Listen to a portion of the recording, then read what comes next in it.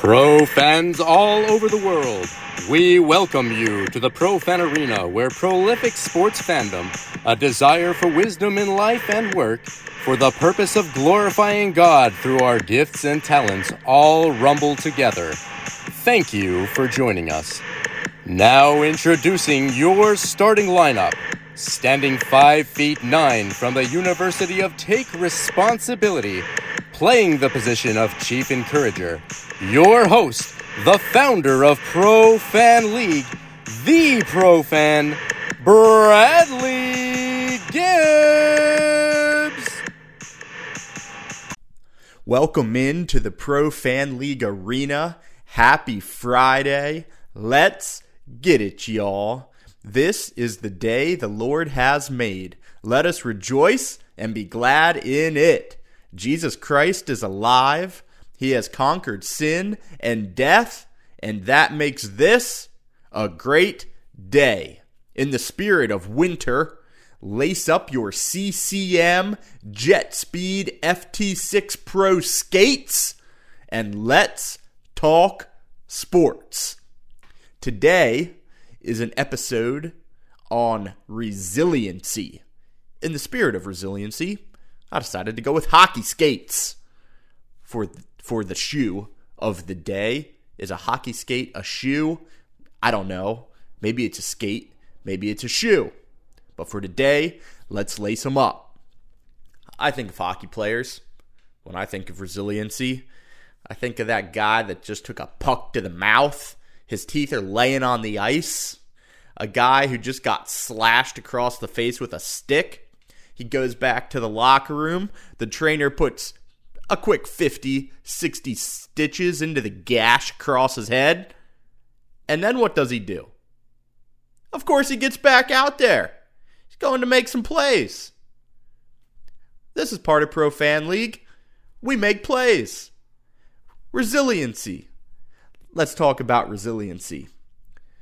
The great Rocky Balboa in the movie in 2006, Rocky Balboa, has this quote: "Nobody is going to hit as hard as life. It ain't about how hard you hit.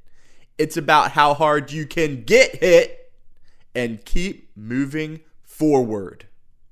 That is how winning is done." In the movie, Rocky is talking to his son about life. In the movie Creed, where Rocky is training Michael B. Jordan, he takes Michael B. Jordan to a mirror in the training room, and he points into the mirror and he says, "The person looking back at you is your toughest opponent in life." These are some interesting lessons from Rocky Balboa, one of Philadelphia's greatest champions, as we think about resiliency. I always think it's kind of funny that we treat Rocky Balboa like he was a heavyweight champion of the world, sports fans. He's got a statue outside the art museum in Philly. They are iconic movies, that's for sure. It ain't how hard you hit, it's how hard you get hit. And keep moving forward. Where are you getting hit in life right now? Where is your resilience being tested? The definition of resilience is the ability to bounce back from a negative experience or a difficult challenge. We see examples of resilience in sport nearly every day. Right now, we're on the verge of playoff football. You'll see a struggle on the field. Maybe a team will fall behind, and then they will come roaring back and win the game. Lamar Jackson of the Baltimore Ravens is 1-3 in his playoff football career. He hears the voices in the media right now, asking, can Lamar Jackson win the big game? He's being squeezed by the pressure of the franchise and a new contract he just signed. This is where football legacies and Hall of Fame resumes are made this time of the year. Their regular season accomplishments have earned them the right to play in the knockout tournament. And it starts this weekend. Resiliency. Part of the definition of resiliency, an example that I read was a rubber ball. You squeeze a rubber ball and it takes a different form, but as soon as you let it go, it bounces right back to its original form. It's resilient. About 4 years ago, the summer of 2020, my dad, my brother, and two of my sons, we went to the Adirondacks for a long weekend in New York, and we did some hiking. We decided to hike up one of the high peaks in the Adirondacks called Cascade Mountain. It peaks at 4,098 feet, and from the bottom of the trail to the top, you're looking at an elevation gain of about 1,940 feet, 4.8-mile hike. We decided to do this with a 5-year-old boy and a 7-year-old boy. We get there like 8 o'clock in the morning, anticipating a 2.5 to 3 hour hike.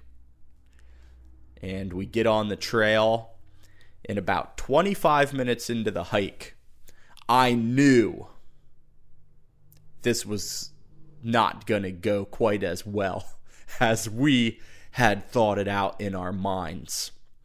My 5-year-old was trying his hardest, but starting to want to do other things, like not hike anymore after 30 minutes. My 7-year-old had his face set and he wanted to give it his best shot.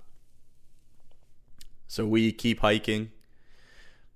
At about a half mile into this 2.4 mile hike, I realized that my 5-year-old, if we didn't intervene, it was going to take us a really long time.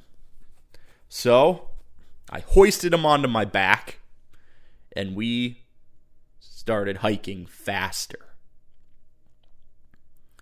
About 3.5 hours later, we peaked Cascade Mountain.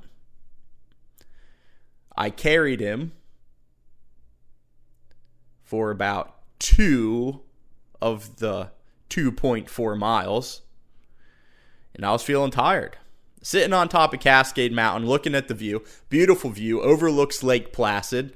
Lake Placid, Miracle on Ice, 1980 U.S. hockey team. Check out the Swinging a Torch blog. You can catch some video there as an example of a Mo-Quake moment. We're overlooking Lake Placid, Cascade Mountain, and what happens? We see the gray clouds start rolling in. What do you know? A classic Adirondack rainstorm pulling in. I'm sitting there thinking, this is a beautiful view. We have to get back down this mountain.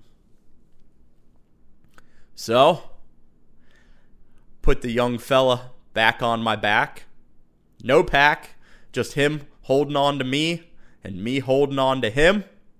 And we start walking down. So, Cascade Mountain, the trail in many areas is kind of like carved out. So when it rains, the water flows down into the trail and it turns it into pretty much like a bona fide stream, mud. And we're coming down this mountain in the rain, and every single step was a trial coming down that mountain with my son on my back. Now, it's a great memory. I'm glad we did it. It was a test of resilience. How hard can you get hit and keep moving forward? My 7-year-old took a turn on my brother's back for a little while, but he kept going. My dad kept going. We all made it down that mountain in the rain that day. Sometimes attitudes, my own, was a little tense. I was feeling the burn. Of the 4.8 miles of the round trip hike, I probably carried my 5-year-old for 4 of them on my back that day. And I look back at it now, and it was a test, physically and mentally. Wet, cold, dirty, weight on my back, rain falling down. What took a number of people, a lot of people passed us on the trail that day, doing this hike in about 2 hours. 2.5 hours. It took us nearly 6.5 hours to accomplish that hike. And we just had to keep moving. We had to stay focused. Had to take it one step at a time. When I fell down into the mud, just had to get back up and keep moving forward. My brother was encouraging me. My dad was encouraging me. My sons were encouraging me, and we did it together, right? Alone we die. That's a Pro-Fan League principle. We need community. It's a great memory now for my dad, my brother, myself, and my sons. Sometimes we talk about it. My one son, sometimes I'll look at him and say, "Remember when you carried me up a mountain when you were 5 years old?" And, man, I love them. I love them all. Would I do it again? I do not think I would recommend going up Cascade Mountain with a 5-year-old or a 7-year-old. It was one of those things where it taught me a lot of lessons, and I think about them. I come back to those lessons. I learned about myself. I learned about my own heart that day. I don't think I would like to do it again. But if we had to do it again, just like God gave me strength that day, and we worked together to get the job done, I have faith that He'd give me strength again. Resiliency. Getting hit. Moving forward. I, growing up, played soccer for a number of years. Played on some travel soccer teams. Played a year of football in middle school. And by God's grace, I had the opportunity to participate in a number of championship games in those years of my life. In middle school, like late elementary school, we're playing pretty competitive soccer. I was not a starter. I sat on the bench a lot in all the sports. Like, I was good enough to make the team, not good enough to play that much. It's all good. Got to experience a number of championship experiences by God's grace in my youth sports career. Really irrelevant.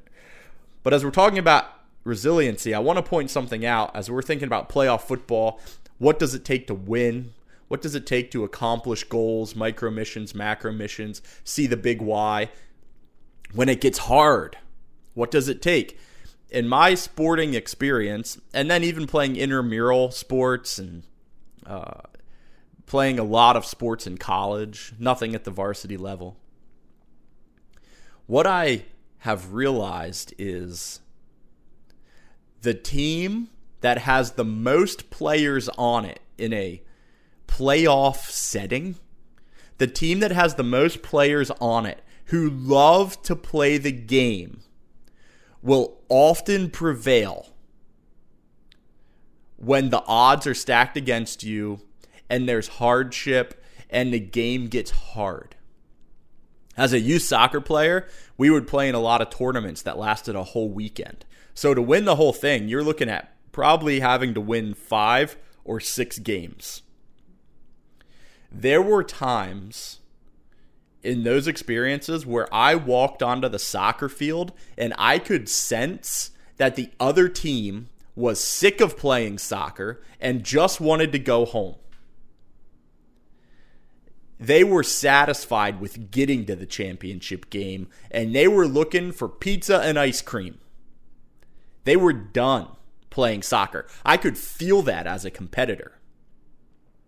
I guarantee you, right now, there are some guys in the NFL, they'll never say it out loud, but there are some players getting ready to play playoff football this weekend whose body hurts, whose minds are tired, and they're ready for the season to be over. And it will show on the field.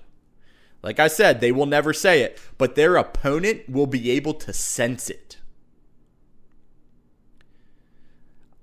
Like I said, I'm not claiming that I was this tremendous athlete, but these are observations that I'm making from playing in a lot of athletic competitions in my life. Not as many as some, but fair to say, probably over 100 games or so at some level, maybe 200 games in various sports. You can sense when your opponent doesn't love the game, when they're just there because they're supposed to be. And especially in a championship setting, that fuels your own hunger for a championship when you do love the game.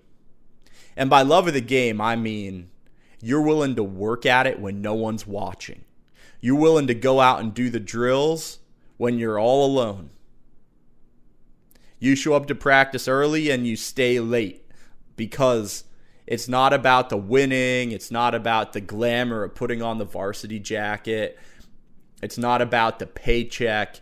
It's about you simply were made to do it. And that's why I talk about the macro and micro goals and looking at where your strengths and what God has put into your body. What are you working with? What do you love to do? Because when things get hard, what you love to do, or the importance of the mission you're on, is what allows you to pull through to the end. When I was hiking down Cascade Mountain, I knew I had to get my boys down the mountain. There were no other options. The importance of the mission is what was pulling me like a magnet through the hardship. I think the Apostle Paul in the Bible is a tremendous example of resilience. Apostle Paul, appointed by Jesus Christ to share the good news of Jesus with the world. On the road to Damascus, Jesus appeared to Paul. Paul was blind for a few days. He repented of his sin. He believed that Jesus was a Savior, and he spends the rest of his life sharing the good news of Christ. And in 2 Corinthians, he gives some accounts of the things that he went through to share the good news of Jesus Christ. He talks about being beaten. He talks about being hungry. He talks about being cold. He talks about enduring riots and prison. In 2 Corinthians 11:24, he says, 5 times I received at the hands of the Jews the 40 lashes less one. That's 39 lashes. 3 times I was beaten with rods. Once I was stoned. 3 times I was shipwrecked. A night and a day I was adrift at sea. On frequent journeys, in danger from rivers, danger from robbers, danger from my own people, danger from Gentiles, danger in the city, danger in the wilderness, danger at sea, danger from false brothers, in toil and hardship through many a sleepless night, in hunger and thirst, often without food, in cold and exposure. And apart from the other things, there is the daily pressure on me of my anxiety for all the churches. Did you hear all that hardship? From 2 Corinthians 11:24. But Paul, compelled by the amazing Savior Jesus Christ, had a clear mission. Share the good news of Jesus Christ risen and reigning, alive, offering forgiveness for sin. His mission was so compelling that he endured all of those hardships to keep moving forward. What are areas in your life right now where it's hard? We all have them.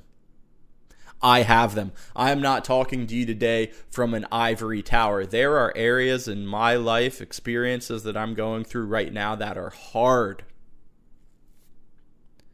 And I pray to the Lord for contentment and endurance and resilience, that I will not be derailed quickly by a little bit of turbulence or even a lot of turbulence, that I can stay focused on the Lord, focused on what He's called me to do, engaging hardship with faith and courage, that what God has called us to do, He will give us grace to accomplish. Jesus Christ has given those who believe in Him the Holy Spirit as a helper, the body of Christ, the ability to pray, the Word of God, the local church. All of these things helping us to move forward through hardships. Are we engaged in them? Are you trying to do things on your own, out of your own strength today? If you are, I would encourage you to ask for help. If you are not part of a local church, if it's been a long time, maybe you believe in Jesus and it's been a long time since you were engaged faithfully in a local church, I would encourage you to go back, talk to a pastor. The local church is an amazing thing. Jesus Christ is building the church. There are no perfect people in a church. There's only one perfect man, and his name is Jesus, and he was also God. Give the local church another go. Give it some grace. How much grace has been poured out upon us by Jesus Christ? Resilience. Being able to get hit and continuing to move forward. In Philippians 3, Paul talks about pressing on toward the goal to win the prize. Now, he's talking about winning the prize found in Christ Jesus. He's talking about faithfully setting our eyes on the kingdom that's coming and sharing the good news of Christ, enduring the hardships with the crown that Jesus will give to his followers in full view. And I do not want to diminish that, because so many of the things that we're going through in life are not as important as the crown of life that Jesus will give to his followers on that beautiful day where he returns. But we have been given these lives, and we are stewards of our time, talent, and resources. So, where do we need to be resilient? Where are you overcoming obstacles to press on toward the goal today? Who's on your team? Are you surrounding yourself with players who are resilient, who love the game, who aren't quick to make excuses? When you look in the mirror at yourself, what are you saying to yourself? Are you clinging to God's promises? Is your internal dialogue full of truth? Or do you slander yourself? I'm not talking about some sort of rah-rah self-help book stuff. I'm talking about there are things in the Bible that God says are true of those who believe in Christ. And if you don't believe in Christ, that God says are true of people who will believe in Christ. I'm saying, are you saying to yourself God's truths? Or are you cluttering up your own mind with a lot of lies? Are there things that have happened in your past 10, 20, 30, 40, 50 years ago that you're still carrying? That affects our ability to be resilient. If Lamar Jackson can't process this weekend's game without cluttering up his focus with failures from the past, it's going to be a challenge to win. It's time to press on. Move past it. It's a new day.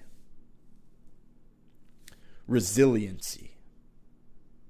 How hard can you get hit and keep moving forward? Rocky Balboa. That's how winning is done. That's how winning is done, he says. Gotta love it.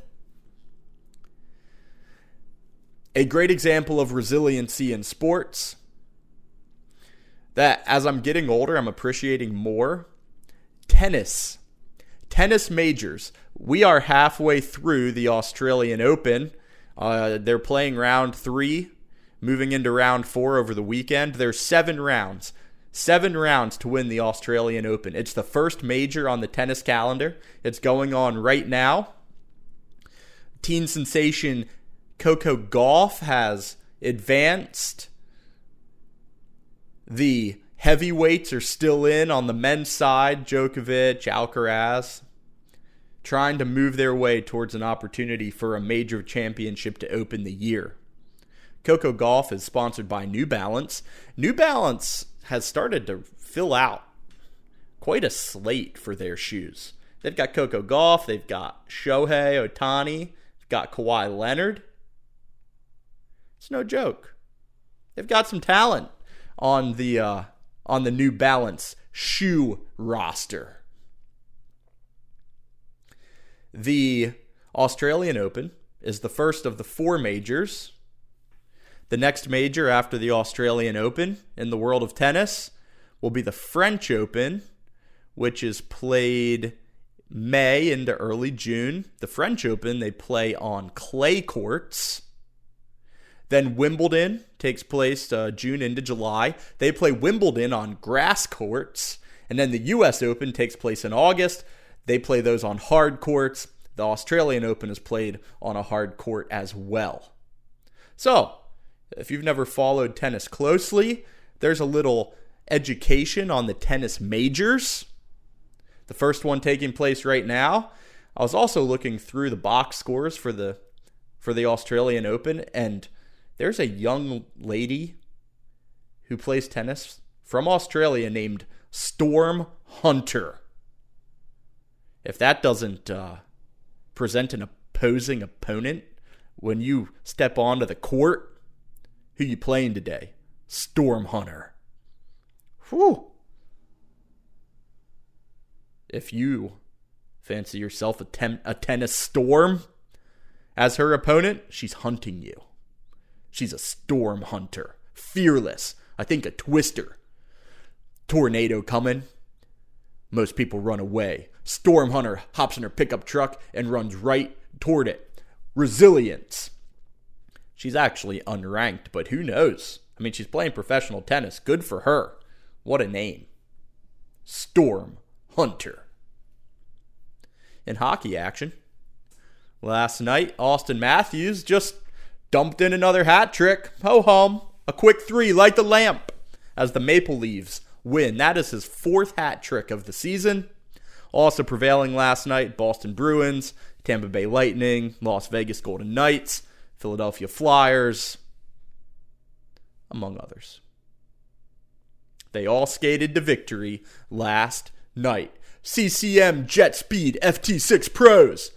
I don't know if anybody was wearing them, but Jet Speed. Some reminders as we wrap up the show. We've got playoff football this weekend. Saturday, Texans and the Ravens play. Packers and the Niners play. Sunday, Buccaneers, Lions, and the Chiefs and the Bills. Those are 4 quality matchups for playoff football. I'm sure there'll be a lot to talk about Tuesday around those. I do hope that the Lions get to the NFC Championship. It would be fun to see. That environment was really cool. I would encourage you to check out the Swinging a Torch blog if you have some time. Snowy day, snowy weekend, getting amped up for playoff football. On Swinging a Torch this week, I did a Moquake version to help people understand what a Moquake moment is. So check out the Swinging a Torch blog. There's 2 examples of a Moquake moment there. If you haven't checked out our January business spotlight, Thread Therapy, go there. You'll find the links. You'll find information about Tim Hedgedus and what he does. Don't forget, #ProFanView. If you have a picture of yourself at a sporting event this year, I set up the hashtag on Twitter. Hit it with a picture of your view from your seat at the stadium. #ProFanView, or email it to me at gibbs@profanleague.com. In the coming weeks, I'll get them on the website. If you don't want your face in the picture, don't take a selfie. Just send me your view. If you're willing to have your name and where you're from, first name and the city, that's great. Include it. If not, that's fine. #ProFanView. I'm excited to see what's coming. We've already got a few collected. I wanted also to mention Big Mo, the Lancaster Thunder mascot, official mascot of Pro Fan League. Mo is short for momentum. Big momentum, right? So when I say a Moquake moment, I'm talking about a tangible shift in momentum in a game. It's clear a team is picking up speed. Pro Fan League is picking up speed. There's momentum. Big Mo. Finally, it's 25 days till spring training.